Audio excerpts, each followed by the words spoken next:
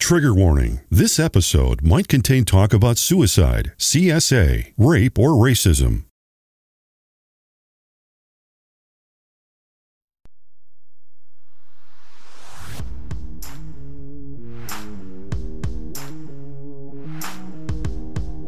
Just like most episodes, this one contains strong language.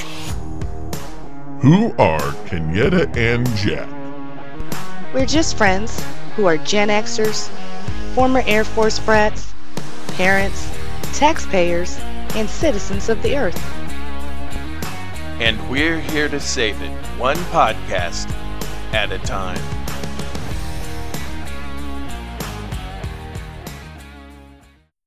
Welcome to Kenyetta and Jack Save the World. If you're tuning in, this is our inaugural podcast, and we intend to save the world one podcast at a time. If you haven't figured it out already, I'm Kenyetta, and with me is Jack. Say hi to everybody, Jack. Hey, everybody. How are you doing? We can't hear your response, but how are you doing, Kenyetta? I'm well. How have you been? I have been all right. Kenyetta is in the fine state of Virginia. Jack resides in what happens to be both of our hometowns, Oklahoma. That's right. We went to, well, I guess I started in 5th grade at Tinker Elementary, but we went to elementary and junior high and high school together. Mm-hmm. Both of our dads were in the U.S. Air Force. Yes. Both stationed at Tinker. Mm-hmm. And then we graduated high school and we grew up and lived our lives and had kids and then reconnected on Facebook. And we're like, hey, we are very similar and we really like each other. There you go. And I find reconnections like this one of the handful of benefits of social media. So yes, I'm glad for sure. it. Me too. And now we're going to save the world. One podcast at a time. Hang on. Let me hang on. I can make it sound really cool. You ready? Yes. One podcast at a time. Excellent. Let's do that often. Oh no, we have to do it on surprise so people don't know when it's coming. Excellent. Yeah. So we've decided we're going to start out the podcast with something that we're going to call our WTF moment. And we flipped a coin, and I'm going to let Kenyetta do her WTF moment to start out with. So what is your WTF moment? My WTF moment has to do with a little story, and this happened, actually yesterday, in California. Mm-hmm. An armored truck, the back door of an armored truck traveling down I-5 popped open, and money started flying out. Mostly ones and 20s, but money is money, so naturally we know what happens next. Everybody behind the truck stops, pulls over, jumps out, grabs the money. Well, yeah. And I mean, I've heard this a version of this story before once or twice. Things happen. What tickled me is that two people that were together in the same car hopped out like numerous other people to snatch up the cash and lock themselves out of their own car. And their car was in the middle of traffic, stopped traffic for miles until California Highway Patrol came to fetch them. And I'm sure they were like, we were just collecting the money to give it back. I mean, I'm not going to lie. I mean, I've had a moment or two in my younger years that I've locked my keys in a car. It's happened. Yeah. Well, yeah. But it's never been during the commission of, I imagine, would be a felony in this case. Right? I guess the saving grace is that it was ones, because if they collected $200, that would only be a misdemeanor. True. And like I said, it didn't say, how much they got. It didn't mention, was any of it returned? Ha, ha, ha.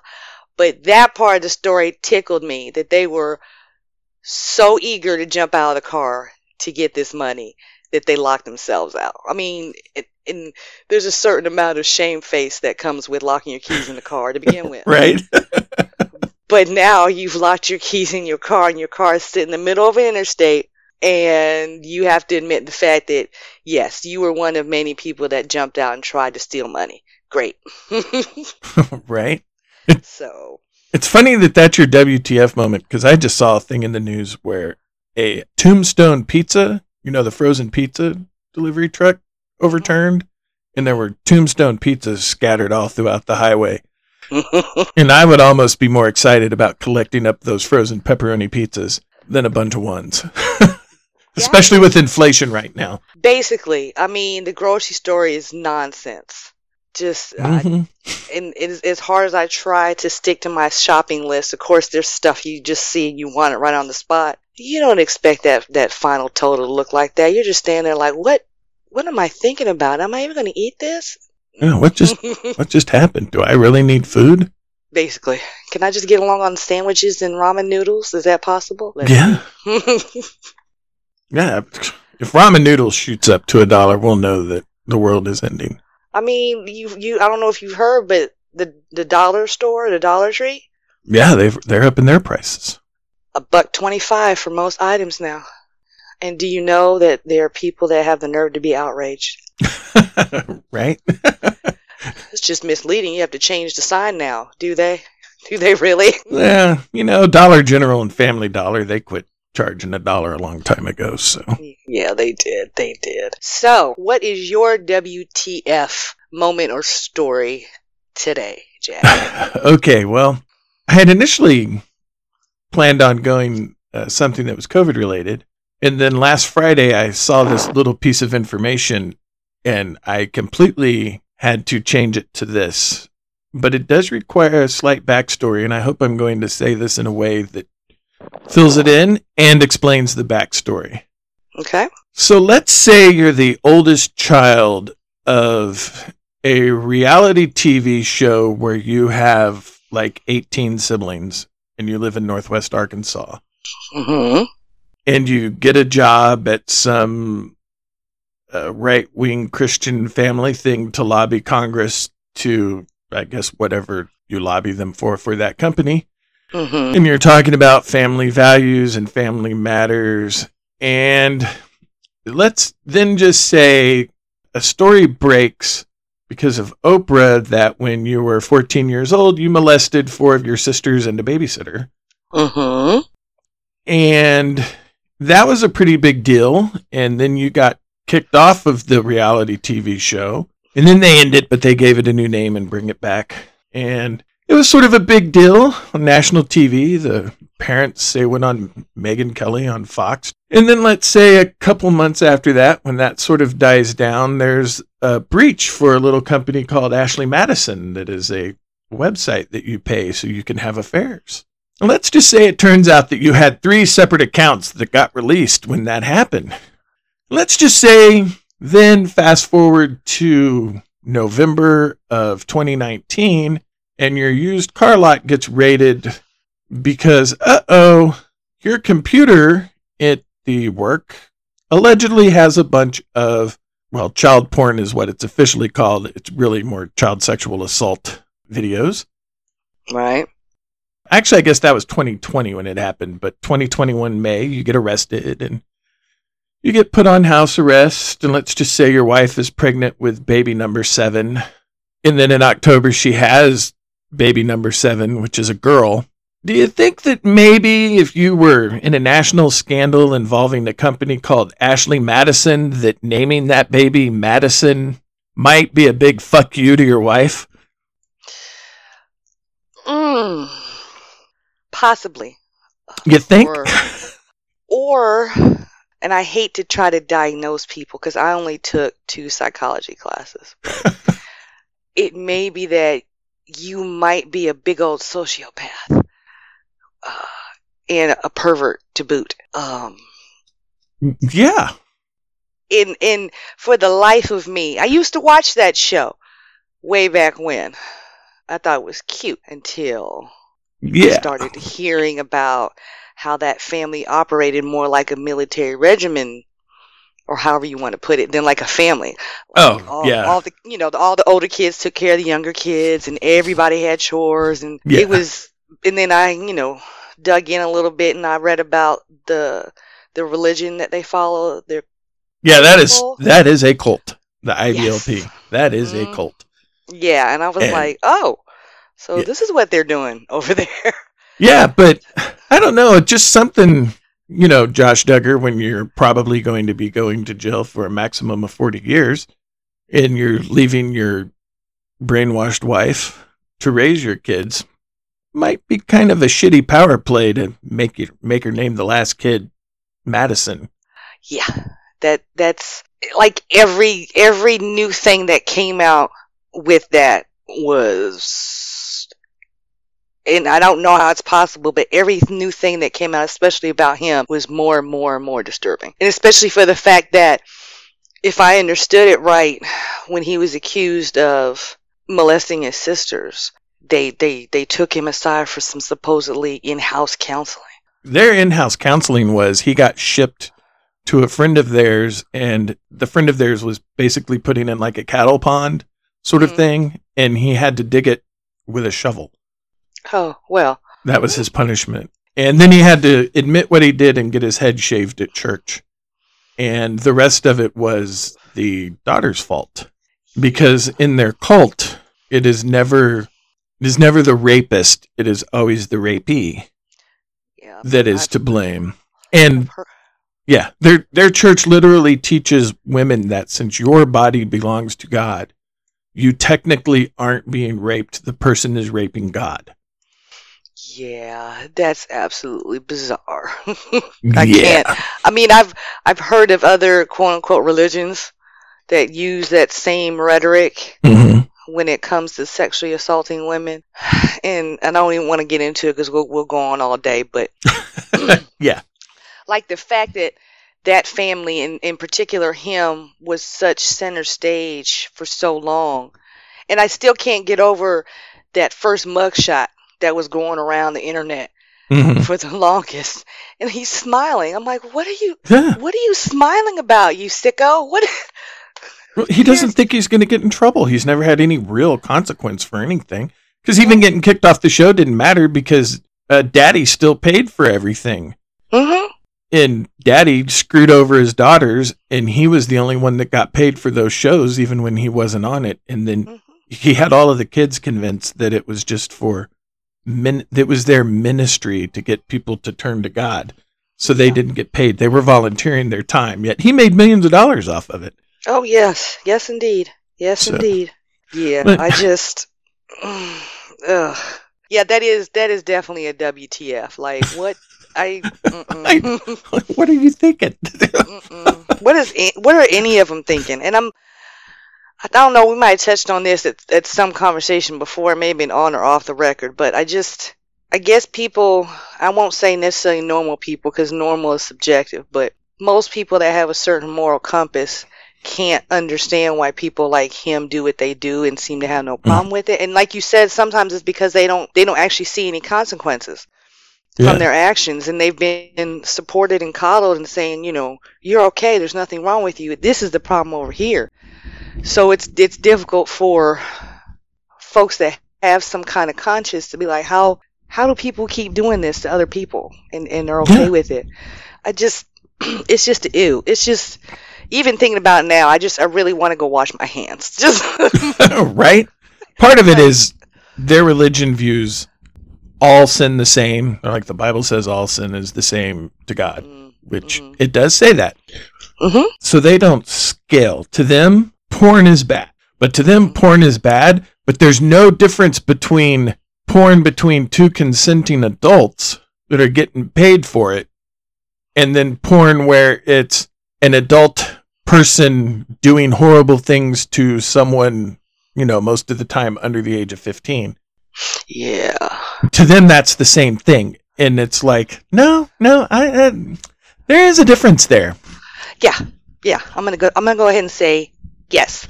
There's a huge difference, but like you said, it's just whatever interpretations they have or whatever way they want to read the Bible or whatever religious text they happen to follow. It's maddening. It's maddening. And to me, it's never been about the religion being a problem. Or any religion, it's about how people choose to interpret it and then apply it to their lives or try to apply it to other people's lives. That's been the problem for me. So. Yeah, anyway, I just couldn't believe that, and that was quite a WTF moment, so I had to pivot and go to that. But and I didn't know it was their 7th. I thought it was like their 5th. No, it was 7th. Yeah, I didn't mean for it to end up taking so much time out of the beginning of the show there, but that's okay. That just gave me some new things to look into. Not that I want to, but it's my curiosity now.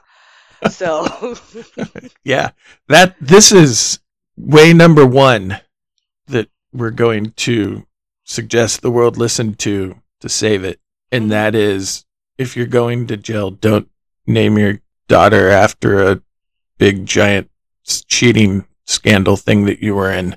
That probably doesn't make your wife feel good. I'm sure she's just fine with it. She has to be.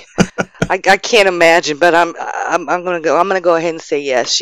Someone has talked to her and has made her okay with this. So yeah. Anyway, that's fun. Indeed.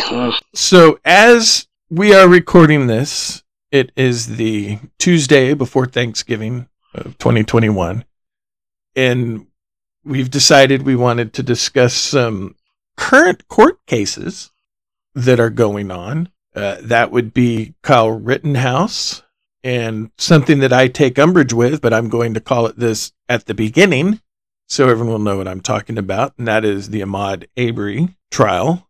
And Kenyatta and I have discussed it, and she knows that I don't like calling it that, and we'll bring that up here in a minute. And then, of course, the Charlottesville Unite the Right verdict just came in, and they just lost a whole bunch of money. Mm-hmm. And that was sort of our topic of the day. So I'm sure by the time this airs, we will know what happened on the Ahmaud Arbery trial, which is the only one that hasn't had a verdict yet, but the jury has gone back. So I guess I'll just go ahead and say it. My problem with the press and the way it's being framed with Ahmaud Arbery is that that's what they're calling it. Mm-hmm. He's not on trial. And when you phrase it that way, if somebody's not necessarily paying attention, they would think when they read that there was some guy named Ahmaud Arbery who murdered somebody and he's on trial, and not that he is the victim. Right. And now this is going to make me sound like a racist dick. Yeah. But let's be honest, in the US, most people named Ahmaud are either Muslim or African American. At the very least, they're generally speaking not white people. And so that puts a picture in someone's head. And that's not the case. It should be called the McMichael Bryan trial, because they're the ones that are on trial. Yep. It was the Kyle Rittenhouse trial. They didn't name it after the victims of the people he shot. Mm-hmm. And honestly, I don't even know if it was a conscious thing that the media did. It is. It definitely needs to be swapped around. I genuinely believe that it is conscious. And my belief was pretty much cemented earlier this year when the former police officer Derek Chauvin went on trial for murdering George Floyd. And in the same fashion, a lot of media outlets were calling it the George Floyd trial, which, just like you said, makes it look like George Floyd was on trial for something. Right. Mm-mm. And then that just, for me, and I'm sure a lot of other people, my attentions were heightened the whole time, from the time that it happened last spring all the way through the last year up until the trial. I was paying a good deal of attention to how a lot of media outlets were approaching this.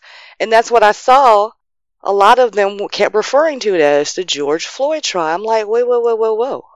Yeah, he's the victim. He's the victim, and he's no longer here to tell his side of the story. Yeah.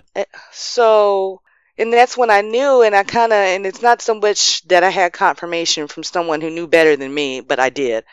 But again, just watching how that trial was handled, and depending on what media outlet was reporting it at every given moment, that told me, okay, this all this is deliberate. Yeah. It's deliberate in trying to make the victim make the victim out to be the aggressor in these cases. Yeah, it's just not true. Yeah. It's just not true. And just to, I guess, come back to the McMichaels Bryant trial going on right now, as you said, and they're currently in deliberations. To me, anytime any news outlet reports a trial like this, especially when it's a black person that's been a victim at the hands of someone who's not black, and usually it's someone white, sometimes it's someone who's a level of authority, someone in law enforcement, sometimes it's not. We've seen both. Mm-hmm. The theory that I've come up with after watching so many of these, unfortunately, is that when you make it look like it's the victim who's on trial, who looks like they've done something wrong, it's supposed to minimize the guilt of the person who's actually on trial. Right. Yeah. Like I say, if you're not paying attention to what's going on, you really might not realize the person that was on trial. And that frames things. It puts things in a certain image in a person's head, and you get enough of that over the years, and I don't know, it just something I took umbrage with because I felt that it phrased it wrong. Absolutely. And I guess, and it ties into not just how media refers or what they prefer to call certain trials, but also the images that they show of both the victims and the perpetrators. How, again, depending on, and a good example of this was the Zimmerman trial. How, depending on what outlet you looked at, you either saw certain pictures of his victim, Trayvon Martin, a certain way, and then certain outlets would show completely different pictures of him that made him look like a juvenile delinquent, basically, when he was the furthest thing from that. Let me quickly interject. If you hear a loud rumbling in the background, it is because I live very close to the runway for Tinker Air Force Base, or not close to the runway, in the path of it, and the sound of freedom was just flying by. So anyway, back. But yeah, no, you're right. And I think the media, I suppose I could ask my niece. She just graduated from journalism school at OU, and I suppose I could ask her the next time I see her if the way they frame things is something that is brought up in class and the power that has. That would be a good question. But yeah, I like I said, it's not that me or anybody else who feels a certain way when these kinds of things happen. It's not like we want to watch these stories, but we're compelled to, even though at this point in time, if you've been around long enough, you've seen more than you want to, and you're a little shell shocked. But yeah, I guess you watch it maybe with a diminishing sense of hope each and every time that maybe there'll be some kind of, I guess you can say, quote unquote, justice for the victim. And then every time it seems there's not, you're just like, okay. Yeah. Well, this sort of leads me to a point, and it's been brought up on various news outlets, and that is, I don't understand why in the last, 10 years or so, there's been this trend of white dudes who, for some reason, think that they're the police and that they need to go around and be doing citizens arrest and chasing people down with guns because, well, that guy was in our neighborhood. He's clearly suspicious.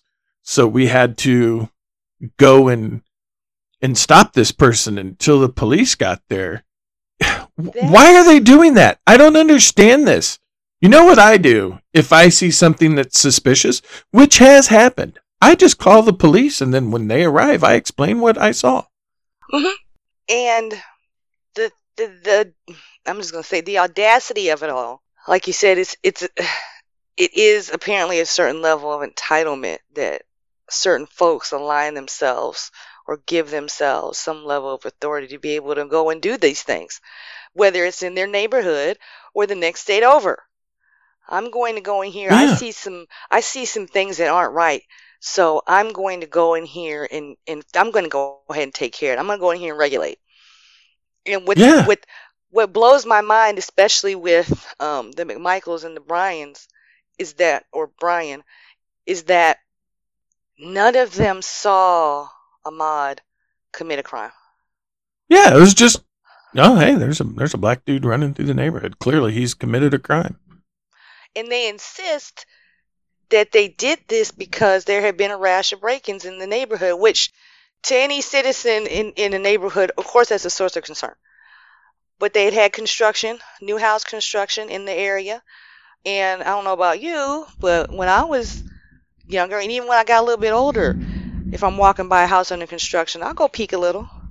Yeah. But even though they had Ahmaud on surveillance looking, they had no proof that he had ever stolen anything. Yeah. So all that was is that Daddy McMichael was sitting on his porch and he saw Ahmaud run by. He yells in the house for his son. They grab their keys. They grab a gun. They get in the truck. They go. And then neighbor Brian says, "Oh, what's going on over there?" And then he gets his keys and his phone and his truck and follows him. Yeah. They run this man down and box him in, trying to tell him to stop. We just want to ask you questions. And here's my thing.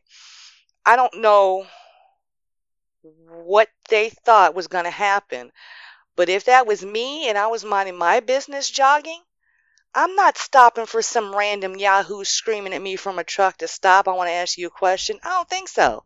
Yeah. Of course I wouldn't stop. Kept running.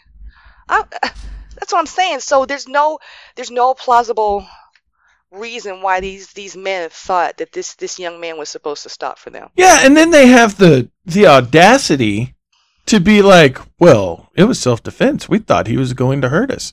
First of all, fuckers, you had the guns, number one. Mm-hmm. Number two, he wouldn't have come at you had you not just chased him for 5 minutes in a truck. How about that? So, there's that. Mm-hmm. So, but, well, after we chased him down and threatened him with the gun and everything, we thought he was going to hurt us, so I shot him. He came at me. Well, no shit, Sherlock. You know how all of this could have been avoided was if your racist ass would have stayed at home. Or even simpler still, and I agree with that, but simpler still, minding your business is still 100% free. Exactly. You don't go to jail for minding your own business. Well, except for maybe the end of the last episode of Seinfeld. That was like maybe one of the few episodes I actually watched, and I still didn't get it. I'm just gonna say it. But yeah. Like who anointed you anything? Yeah. Okay, Daddy McMichael used to be a cop. Great. His son, was it his son that was in the Coast Guard at some point? Yeah. Great. He was, yeah. Neither one of you are active law enforcement members. Yeah, and first of all, if you're in the Coast Guard, I hate to break it to you, and I know this is going to sort of sound like a dick, all the other services make fun of you. I'm not saying what you do is not important. I'm just letting you know all of the other services make fun of you, and that probably includes the Space Force, which is like 8 months old. Sorry. No, it's an actual and sad fact. So yes, I agree. But I guess that's and what is probably going to stick in my mind about this case more than anything is the fact that this happened last spring, and it took 2 months in the leaking of the video for those men to even be arrested. Yeah. How did the cops not pull up? Anything. Yeah, well, how did the cops not pull up and be like, it kind of looks to me like you guys may have, I don't know, murdered this young man? Well, they did call the cops, and the cops showed up, and only one showed up at first. Right, but why didn't the cop go, you know what? It looks like you murdered this fella. We're going to arrest you. Because they told the story that they wanted to tell. Yeah. And you're right. I forget that they lied to the cops, and yeah, they told like 2-3 different versions of the story already, from what I understand. But yeah, apparently the cop was, he didn't render aid to Ahmad because he was the only one there and he wasn't sure whether or not it was safe to turn his back on them. Shouldn't that, you're telling that to people on the stand, shouldn't that have been your first signal that something was wrong here? There was a different story than what these men were telling you? Yeah. That should have been his first clue. But okay. Yeah. And I don't know. Self-defense. It was not, I just don't see how you can put yourself in self-defense when you wouldn't need to defend yourself had you not threatened the other guy. Had you minded your own business and stay right there in your house and yeah. The price is right.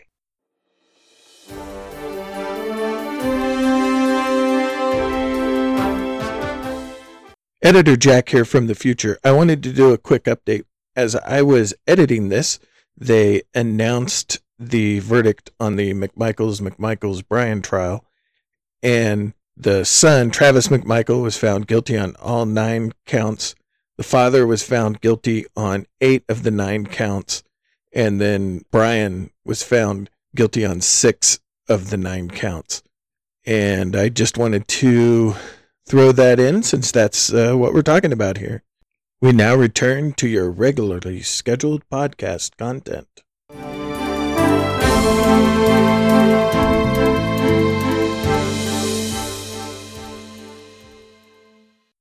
Which, of course, then goes to the Kyle Rittenhouse thing. Guess what, Kyle? If you would have kept your ass in Chicago, rather than driving there, breaking the law, interstate gun laws when you're 17 with a weapon you're not allowed to have, to go and protect those businesses, if you would have stayed at home, guess what? You would not have had that whole court case. And here's an interesting thing. There was the gun charge that had gotten dropped. And I needed to know why. So I did some research and I read up on, not someone I know personally, but it's someone that happens to be a lawyer. And he made a very good point about why that charge was dropped. I believe it was put into place in 1991, 91, 94, somewhere like that, the early 90s. Mm-hmm. And, supposedly it was to... no one under the age of 18 can own or have or possess this type of gun, so on and so forth. And then the last line of it was actually the only kinds of guns of this kind that are prohibited to be carried by minors are those with sawed-off barrels. And the theory behind why they worded the law the way they did was the 90s was that period of time that we start seeing gang activity move in from the coasts into the middle of the country, into Midwestern states. Mm-hmm. And the idea, or I don't even know if it was anything that was proven, but the theory was the law was worded that way to allow, quote unquote, law-abiding youngsters that go to hunt to allow them to use the guns, but not to let urban kids use these guns, because supposedly they were the perpetrators of all this gang violence in the city. Yeah. So that's why the law was worded the way it was. Right. And that's why they dropped it, because they said it didn't apply to him because he didn't have a sawed-off barrel. Right. Well, hooray. And the responsible way to do it, because getting your young kids or whatever into hunting, there's absolutely nothing wrong with that. But here's the responsible way to do it. My wife's dad was a lifelong hunter. He started, when he was a young man, and he was a lifelong hunter, and he grew up in a time where you did not take your daughters hunting with you. My wife's older sister would not have gone, but my wife would have. Mm-hmm. And I went with them hunting a couple times. I didn't grow up a hunter, but I went with them a couple times. But my son, Duncan, he wanted to go hunting. And it was almost like he won the Bass Pro Lottery, because every time we went over there, Heather's dad had something new for him. But he bought him a rifle. Mm-hmm. But the rule was, this rifle stays in my house, in my gun safe, until you turn 18 years old and have graduated from high school. Mm-hmm. It's like, you have to be graduated from high school before you can have possession of this rifle. And Duncan knew that. Now he would take Duncan to the range and they sighted it in and everything. But when they were done, he put it back in the gun safe. Well, obviously he cleaned it. And that was the way it was supposed to be. So Heather's father died. I think Duncan was, I guess he was in 8th grade when that happened. But he still, even though everyone knew he was going to get that rifle, he still didn't collect on it until after he graduated from high school. As a matter of fact, he had Heather's mom keep it in the safe until he moved to his permanent duty station in Colorado, because he just didn't want to be responsible for it until he was, on his own. That's how you handle a gun thing, not do like this case happened where somebody went to a gun store, illegally purchased it for somebody, which is a felony, filled out the Brady bill, and bought it for a minor like that. That is a straw purchase, and that is against the law. And I am glad to hear that the person who did that is going to get prosecuted for that. Good. It was all in all a series of stupid people that making stupid decisions, which ultimately led to people being shot.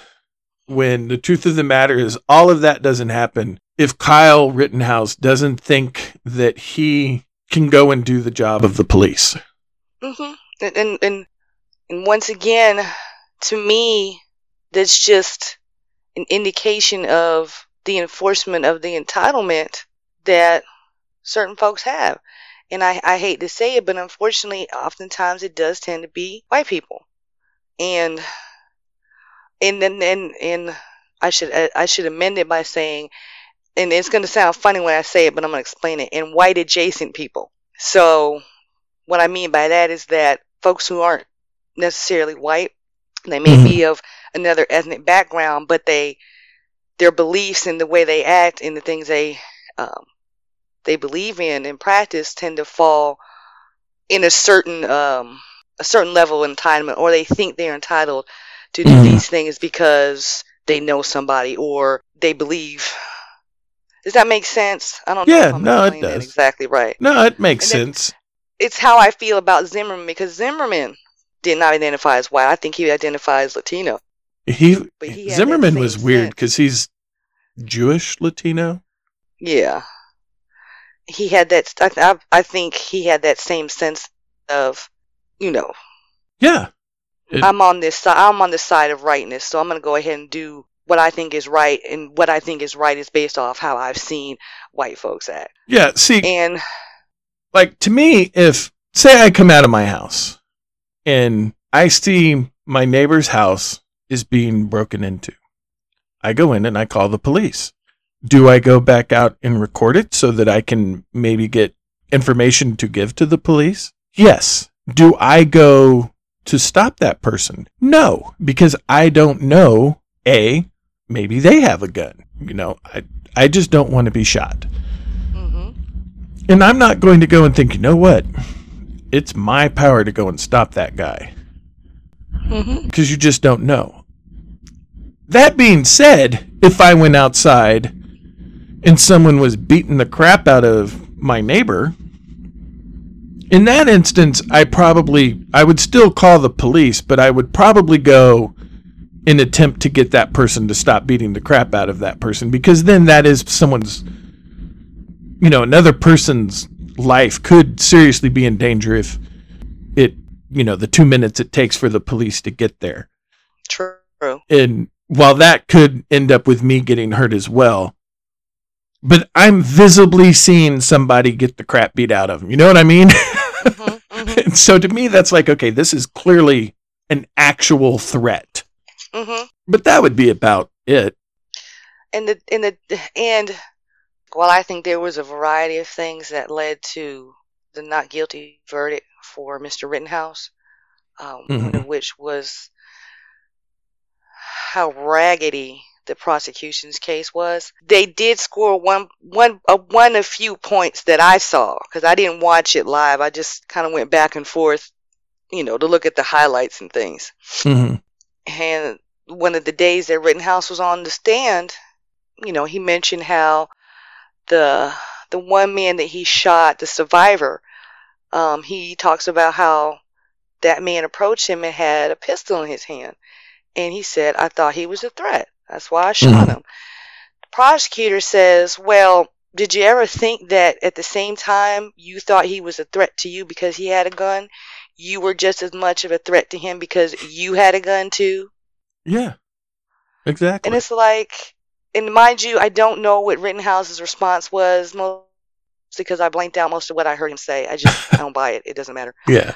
But I don't know if that even occurs to any of these people who anoint themselves amongst the righteous and decide they're going to exercise their second and get on board with the militia and say, right. I've been anointed to go protect this, that, and the third. First of all, most of the time, no one asked you. Mm-hmm. No one. And to this point, even since it happened up until now, I have not heard a plausible explanation as to why he was even out there at all. Yeah. Like, nobody called him. No one was like, hey, we're running short on people over here. No, it was none of that. I don't recall the police going, you know what? We just want people from all over the country to come up here and help us police the area. I don't recall that. And they already had armed people doing that very thing as far as being enlisted by local business owners to protect the property. There were already people out there doing that. Yeah. So I'm absolutely baffled as to why he believed that that was necessary for him to go do, unless, and I'm keeping in mind that he's now 18, but he was 17 at the time. He had probably grown up around a culture that encouraged that kind of thing. Yeah, and I mean, let's be honest. Part of this is also that he was 17 years old, and 17-year-old males are essentially idiots. As somebody who at one time was a 17-year-old male. So that does enter into the equation. But adults are in his life. Yes. And they should have stopped it. Mm-hmm. Yep, whoever it was, and I found out later that it was not his mother that drove him. It was, I think it was a family member or a close friend that ended up driving him into Wisconsin. Yeah. And it was another person that he knew that got him the gun, like you said. Yeah. And I don't know if this is true. I saw something, like I say, I do not know if this is true. I heard that his mom might be a little developmentally challenged. Oh. And unfortunately, I do know of cases where non-challenged children of challenged parents take advantage of it. But from what the guy that bought the gun, he knew better. Yeah. And I'm sure if I understood right also that the young man's father lived in Wisconsin, if I heard that right. But it wasn't like he was going to see him. That wasn't the case at all. Yeah. So, but apparently when he did what he did, him and whoever brought him over, they went back home and he went and told his mother what he did and she took him to turn himself in. Mm-hmm. So, but be that as it may, if for some reason, they had that kind of family dynamic that he was able to just ignore whatever she said and walk out the door. Yes, there were other adults in his life. And, and we know, being teenagers at some point ourselves, it doesn't matter what the adults tell us we're going to do, we want to do. Right. Yeah. So, in his case, this is what it led to. But here's the fun part. As you probably know, he was on your good friend Tucker Carlson's show yesterday. Yeah, the lovely Tucker. Mm-hmm. And then today, quote unquote, demanded an apology from President Biden for alluding he was a racist. to the idea that he was a white supremacist. Bless his little heart. I have a feeling Biden's going to ignore that. Yeah, I'm pretty sure he's not bothered.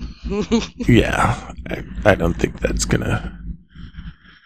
But like I said, it's just one more example of the level of entitlement and audacity. Yeah. That, in his case, because he's young, it got handed down to him. Someone told him, hey, when you speak, people should listen. And he believed that stuff. Yeah, and unfortunately now, this is another thing that sort of is irritating me. I have a feeling now that Kyle is being used by right-wing media. They do not care anything about him. They don't really care that he was acquitted. He is a prop. Mm-hmm. Tucker Carlson is using him as a prop. Uh-huh. All the other people that are doing all of this stuff are using him as a prop. Accused child sex trafficker Congressman Matt Gaetz, who offers him an internship in Congress, is using him as a prop. They do not care about Kyle. And at this point, he was acquitted, and we have to respect the jury. But if he gets used as a national prop, that could actually probably do some more long-term damage to him, because whatever the reason he went there, he probably does have some PTSD over the whole thing. Granted, he caused it himself, and now he's going to be a prop of the right-wing media, which is probably going to also cause issues. And the truth of the matter is, he just needs to be left alone, go back home, and even though there are going to be people that will know what he did, over time it will probably fade out, and maybe he can be a reformed person. You know what I mean? Is that making sense? Maybe he'll grow up. Yeah, and hopefully it's the kind of thing where he's like, oh my gosh, I really, really, really screwed up on this, and I need to spend my life making up for it. But if he gets turned into a prop, he might not do that. True, and I agree with all of that. And then just to add what you said about, congressmen offering him jobs, Paul Gosar also offered him an internship. And this is the man whose own family campaigned against him. I know. He needs to be kept far away from Paul Gosar. Paul Gosar needs to be kept far away from everyone. Yes. That man he's not right. I'm going to just say it gently. He's not right. We need to go and build a cabin for him and some glacier in Greenland, and then just occasionally drop some MREs to him. That and some magazines. It's just. Well, we don't want to give him magazines. I don't think he needs to read while he's there. Give him the fun stuff, what's the one I'm thinking of? That's the LGBT Center cute one. I think he would enjoy this. Well, I guess. Anyway. Yeah. But I agree. And it's funny you mentioned that about them trying to use him as a prop, because he insists he's not going to allow that to happen. Okay. Right. He showed up on Tucker Carlson 3 days after the verdict to talk about you're not a racist and you support BLM. There is a little more to that story. Some of the people that donated to his defense fund, him being followed by Fox News cameras in that interview with Tucker Carlson, was part of them paying for his defense. Mm-hmm. So he was being used as a prop, even to get his defense paid. Yep. Well, we've been talking pretty seriously here for a bit. We're going to take a few minutes break because I need a serious drink. Not of alcohol. This will be tea. I don't drink and podcast. Oh my. I have a loose tongue anyway. I don't need to make it worse. So we're going to take a few minutes break, and we'll be back in a few moments.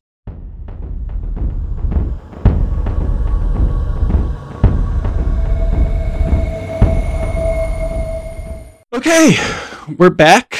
We both took a nice long drink of water or tea or whatever Kenyatta is drinking. I'm assuming it's probably a whiskey sour. No, I'm just kidding. Today it's water. I'm being good. But we have some thoughts on the Unite the Right trial. Going to move in on that. And Kenyatta, why don't you share your thoughts? Okay.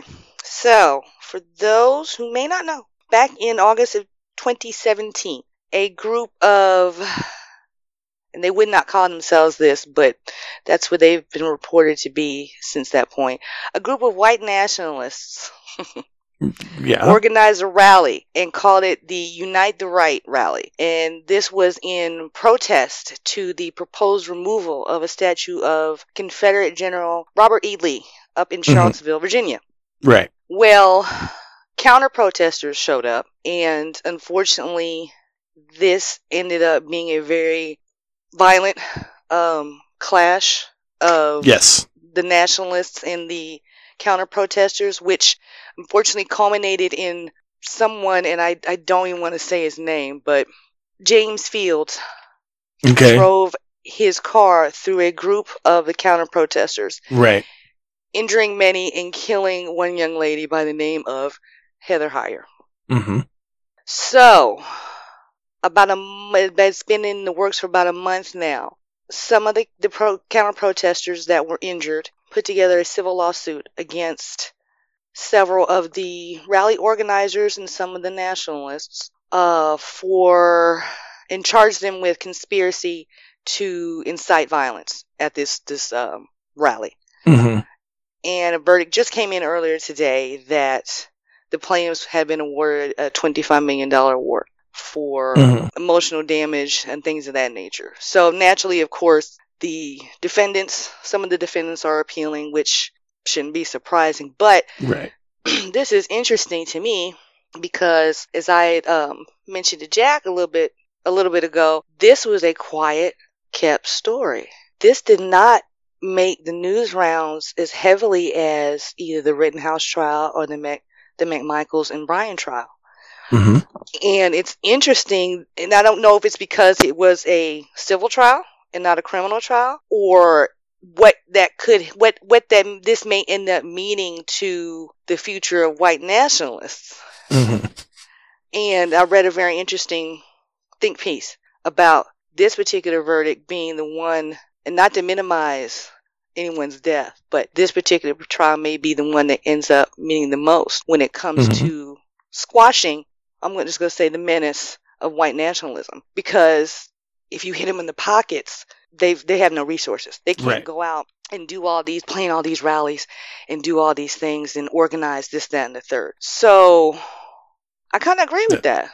I agree with that as well. And I have a couple of thoughts. 25 million may seem like a lot of money, but each plaintiff isn't getting 25 million. That's total. And if you have 25 people that are part of the class action, then they're each only getting $1 million. And depending on medical bills, they could have had, not that they wanted to get rich off of it, but they may not be really getting, just a whole lot out of that. And if it's 50 people, then that's $500K per. And the more people that are in that class action, the less and less, they're going to get. And then they're going to get taxed on that.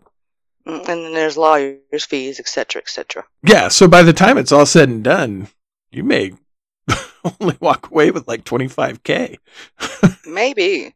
And for some of those people that were seriously injured, they've got ongoing, medical bills that they may still be trying to pay off to this day. Yeah. But and if you have to convert a house, yeah, for ADA, that ain't cheap. It's not. But even considering, the monetary value of what each plaintiff may end up walking away with, to me, that kind of judgment is more symbolic than anything. And it's kind of, and I almost put it, I almost felt like it was the end result of that trial was the complete opposite of what happened with Rittenhouse. Because a lot of think pieces about Rittenhouse's trial was that, okay, now it's going to give more people the impression that they can go out there and be part of a militia. And they're entitled to go out and protect this, that, and the third when they have no business doing it. There's that. But this falls on the opposite end in that, hey, if you hit these people in the pockets and you don't give them the ability to gather resources, then they can't go out there and do these kinds of things. Yeah. Yeah, So you're right. Almost two diametrically opposite results. Yeah. And honestly, I felt the way it should have been sort of reported in importance was the Unite the Right trial, the McMichaels Bryan trial, and then the Rittenhouse trial. They're just modern day KKK. And so, losing the ability to go and have other rallies like that in other parts of the country is a big deal. And I always found it interesting. And I have a friend that kind of thinks like this. She's funny to me. Those folks had the courage of their convictions. You guys rolled out there in khakis and white pullover polos with tiki torches. Right. And showed your faces. You have the courage of your convictions. However twisted they are, you were bad enough to show your faces and chant, we will take it back from the Jews. You had the courage of your convictions and you were not afraid to show your stupid faces. Yeah. It's, I don't It's still a mind blower because, Charlottesville is about, I want to say 4 or 5 hours from me. So obviously, it made, everybody knew it. It made national news, but it was a big deal around here because, once again, you had so many people in utter disbelief that anything like that could happen here. Right. Really, guys? Are you sure? Are you really that surprised? Okay. Yeah. It's, I don't know. All those people are just stupid, and they need to pull their head out of their asses. I don't think those kinds of ideas we'll never be free of that in this country, at least. I tend to agree with you. The strange thing is, now go with me on this weird tangent. If you're listening to this podcast, and I have another podcast called Musings of an ADD Mind. I have pretty severe ADD, have my whole life, and I go on tangents, and I'm about to go on one. But there's a point at the end of this. So, 50,000 years ago, there were 3 types of hominids on Earth. Us, modern humans, Neanderthals, and a third group called Denisovans. And they all intermingled. They were bumping uglies. And it was happening. I don't know if you've ever seen an artist's representation of what a Neanderthal looks like. I have. They were not going to be winning any Miss Universe contest. But they all looked alike, so it was all subjective at that point. But my point is that at some point in human history, not only did racism, I guess, wasn't that big of a deal, because we were banging completely other types of humans. Right? As far as I know, yes. And so, there's DNA of both groups are in modern humans, so it only got there through one means. Mm-hmm. And so, I guess I've read some things that racism is actually somewhat more of a modern thing, like to the extent that it is now. It's sort of different than how it used to be. It was kind of, well, we're Romans, everybody else sucks, you have to, do what we say. Now, it's sort of different than like modern racism, and it's just so retarded and stupid. Sorry, I didn't mean, shouldn't have said retarded. Sometimes my age kicks in. I understand. You get one pass. Okay. but no, I hear what you're saying. And now you're going to make me go and research some things later on this week when you talk about racism as it is in this modern age is somewhat different. Yeah, it's something that I've read and sort of heard people talk about, but it's not something that I've sort of read about enough to fully explain the differences. There's so much out there, though. That's the mind blowing. Yeah. Yeah. And for example, most people don't even realize this. There's a whole part of Europe where the countries are the Slavic countries, like Poland and the Czech Republic and Slovakia. They're called Slavs, Slavic people. Mm-hmm. Well, the reason they're called Slavic people is because for so long, the peoples that lived there were dominated and made slaves by the rest of Europe that their region became known as Slavs, because that was the Latin word for slave. So obviously people are always kind of been dicks, and there's been slavery. And then it's just, at some point, I'm not even fully wording this properly. I don't know how to properly say it, but there was a point where not only was it owning slaves, but it was owning slaves because we're superior to these other, this other group. This other group is less than. They aren't full people. Is that making sense? Oh yeah, because that's the basis of this country. Yeah, because slave trade here. When the Romans had slaves, you were captured in battle or whatever, but they didn't think that you were less than human. Mm-hmm. And with slavery here in the New World, that was part of it. Oh yeah, and it kind of blows my mind that how can I say this without going way off the rails and not making any sense? That's my problem. Like I said, I've read quite a few things here and there over the years, and it's like I said, so many things out there and a lot of theories, and of course a lot of facts. But depending on what you're reading, sometimes it's difficult to put it together. And right. part of the reason that, and I'm not, I don't even think I'm making this up. This was a theory I had read at some point or another. Part of the reasons why folks that settled here in the New World found it fascinating to have slaves was, one, they didn't want to do the hard work. So for them, it was a more profitable to either go to the continent of Africa and just either kidnap people outright, or, and yes, it's true, make deals with certain leaders of certain tribes to exchange some of their people for money or other goods. And from there, they would take these now captured people across the sea, and they were dropped off here and there before they made their way to this country. And of course, that's called the slave route. Yeah.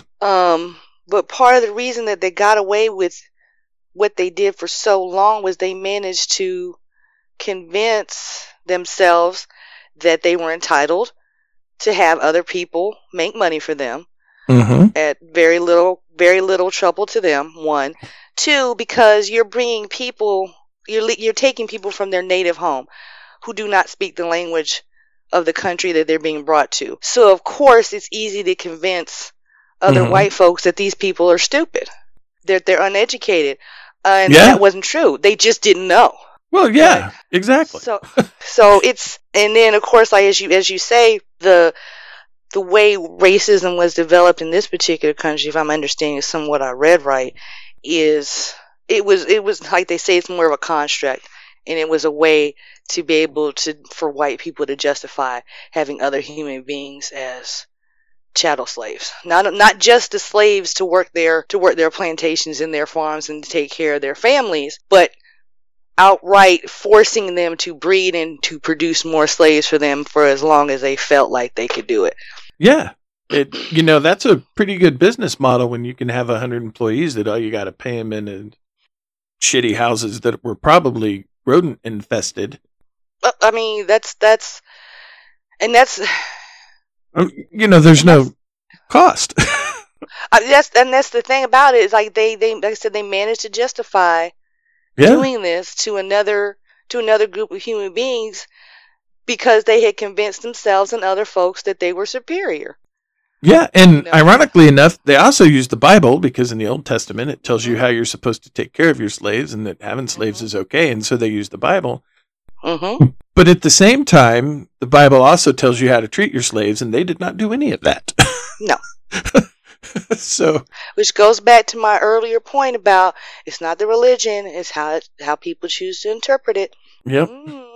Yeah. And so, but yeah, and like I said, it shouldn't have been any surprise to any slave owners at any point when black people were like, well, put it this way, when the Africans that were stolen and brought over here as slaves, when they decided, we're not doing this anymore. It should have been no surprise at any point to any slave or plantation owner when they decided they weren't going to do it anymore. Right. Yeah, we're going to go ahead and leave, and we're going to go ahead and take care of you, the whole family, and burn down the whole farm, all of it. There shouldn't have been any surprise because they had fooled themselves into thinking that this was something that was going to last indefinitely. But not only were they surprised, they had the nerve to be angry about it. Well, yeah. I mean, dang it, you just burnt my house down. Yeah. So what if your back looks like Freddy Krueger? It doesn't matter what we did to you. It doesn't matter how inhumanely we treated you. You have no business. Wrong. Yeah, you took it all wrong. How dare you? we had the best of intentions when we were whipping you. The Bible says, spare the rod. And there have been people out there that have the nerve to say, slaves had it pretty good. Oh, okay. Sure. Right. Yeah. And to me, that's the mentality that this country was built on. And that's part of what, everybody's trigger phrase is. Critical race theory, that's part of what that is built on, how this country is steeped in its foundations are that of racism, period. Yeah. Well, I have sort of a few thoughts, if I could real quick. One, chances are there probably was a scale of how slave owners treated their slave. You're still a slave. I'm not saying that was right because some were treated better than others. But I guess if you were going to be a slave, you want to hope that you're treated the guy that treats you better and not the super horrible, shitty ones. So there is that. Slavery's still wrong, and it's wrong. It'll always be wrong. And I'm not justifying. I'm just saying there probably was a scale on, but you were still always a slave. So you were still always less than. Mm-hmm. So there's that. And then my other thought is after the Civil War, and we were going through Reconstruction, is when the KKK was started by a former Confederate general. Mm-hmm. And what should have happened, I can't remember if it was probably started under President Johnson, who was Lincoln's VP, and then probably under Grant. Honestly, what probably need to happen when they found out that the KKK was doing that stuff, the federal government, rather than letting it slide, should have went and hunted all those sheet-wearing people down, put their asses on trial, and they probably would have got the death penalty and executed them, and it would have stopped the KKK at the get-go. But clearly that didn't happen because the descendants of those assholes are still, now they're just wearing white shirts, chanting about Jews in with Charlottesville. Torches. Mm. Yeah. And I agree with you on that part in theory. If they had done that, maybe. But that kind of mentality is always going to find somewhere to root and fester. Yeah. And if it wasn't the Klan, it would be somebody else. Yeah, you would have to hope that the racist people being dead can't pass it on to their kids, but I guess their racist wives probably would have, because then they would be mad that their racist husband was killed for being racist by the government. So you're probably... and let's just say that did happen. Let's just say, and local law enforcement, with the help of some kind of federal law, managed to grind out those kind of quote unquote organizations early on. Mm-hmm. It still, unfortunately, doesn't negate all of the individual, and I don't know if I'm saying that right, individual things that were going on during that time. Like you said, during Reconstruction, all the way through the early 20th century, all the way through the Civil Rights era. Those things were still happening, but on a smaller scale. We're talking about, public lynchings, where whole neighborhoods would come out to watch a black person being hung. Yeah. We bring the kids in picnic lunches, and take pictures for postcards. Those kinds of things, I think, would still be happening, even if there wasn't a wide scale national effort to try to stamp out. That was a thing in the Civil War. Wealthy people would go like on hills or whatever and watch the battle. Mm-hmm. And there'd be people that would paint the battle, and they'd be having picnics watching, the Union and Confederacy going and killing each other. That just seems, I don't know. We watch horror movies, and maybe that's what gets our brains out of it. I don't know. I think those kinds of things are like the predecessor of today's reality shows. You get to sit there and be an observer to some of humanity's most disturbing behaviors. Right? I have never thought of that. From it. I have never thought of that. I can't believe they would do that. Did you see that happen? I'm glad that's not me. Or something like that. So Yeah. And when they're we've discussed this previously, people are like, well, we're not in the same race. You know what I mean? A lot of times in America, when you're white and the starting gun is sounded off, you're actually on the track. And then for, African Americans, you're not even in the stadium yet. Mm-hmm. So it's hard to catch up. And then when people intentionally aren't letting you in the stadium, it makes it, difficult. If you don't want your children to, I'm not even going to say like KKK racist, but to have like a racism that they may not even know that they have, if that makes sense.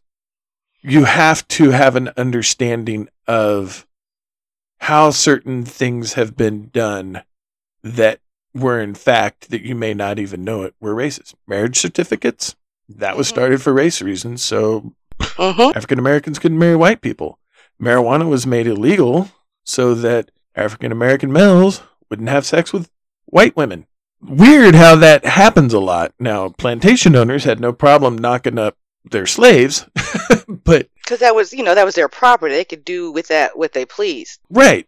And that's just, two things. That's literally marriage licenses and, marijuana. And think about the marriage license thing, though, because that, of course, then spread to, the LGBTQ plus community and their ability to be married.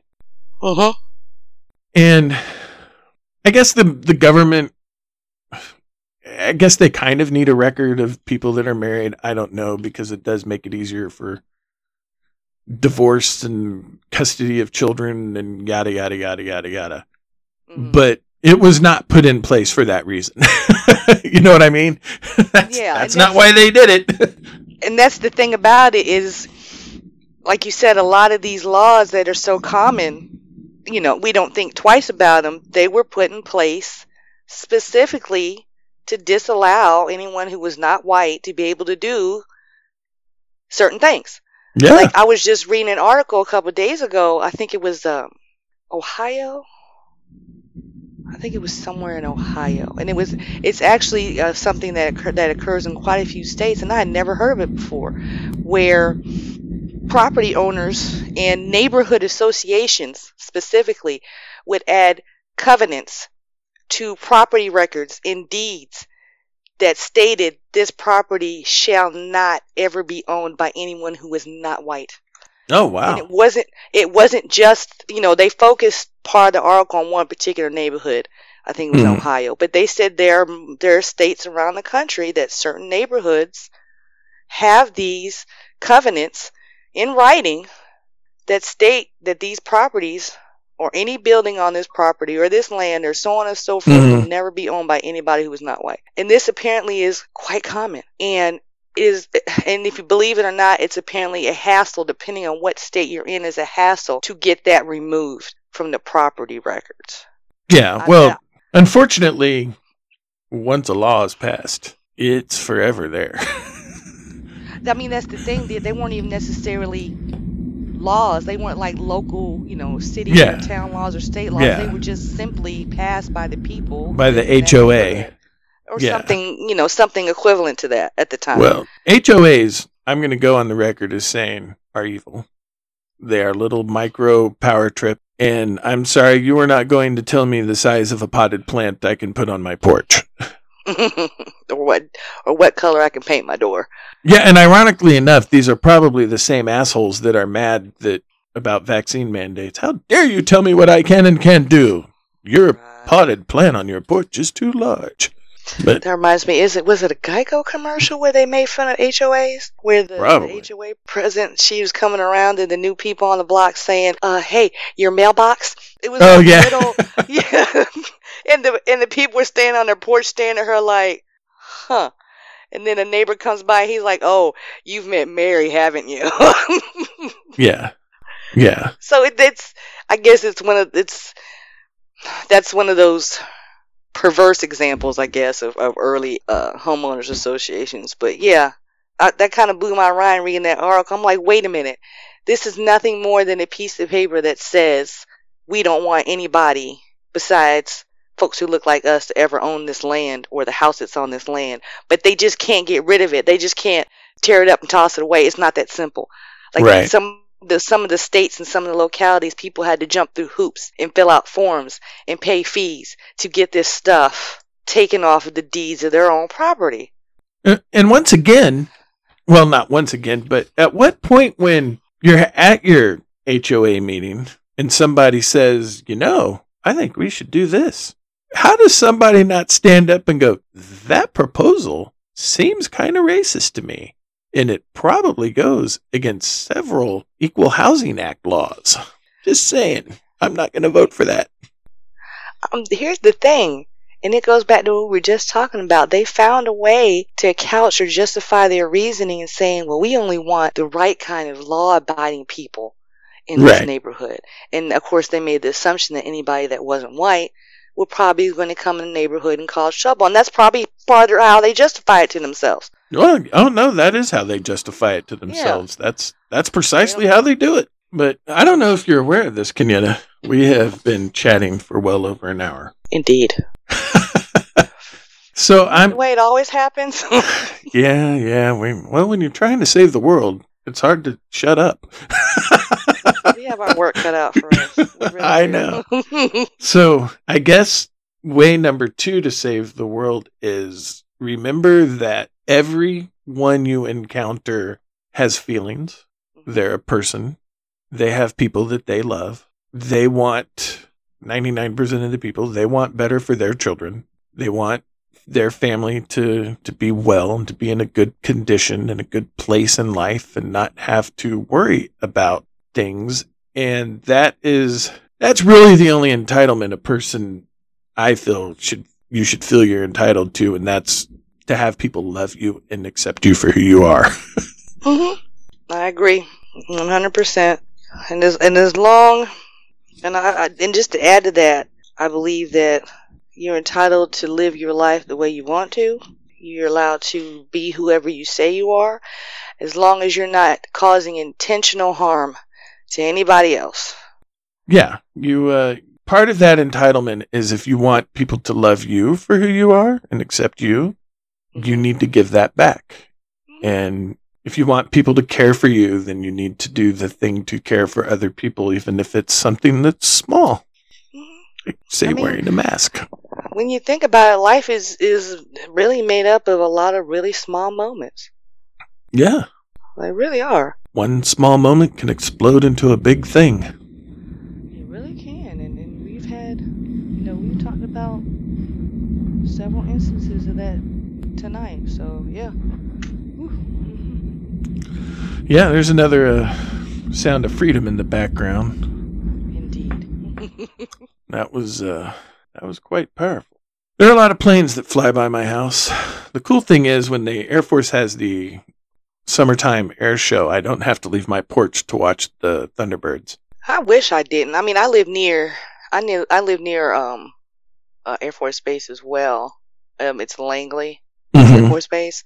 And where I used to live was actually much, much closer. But both times I hear the planes. Well, I didn't hear it the last place I was in because that location was further away from the runways. But this one, yeah, we hear them on a regular basis throughout the week. So yeah, it's something I've gotten used to over the years. So yeah, me too.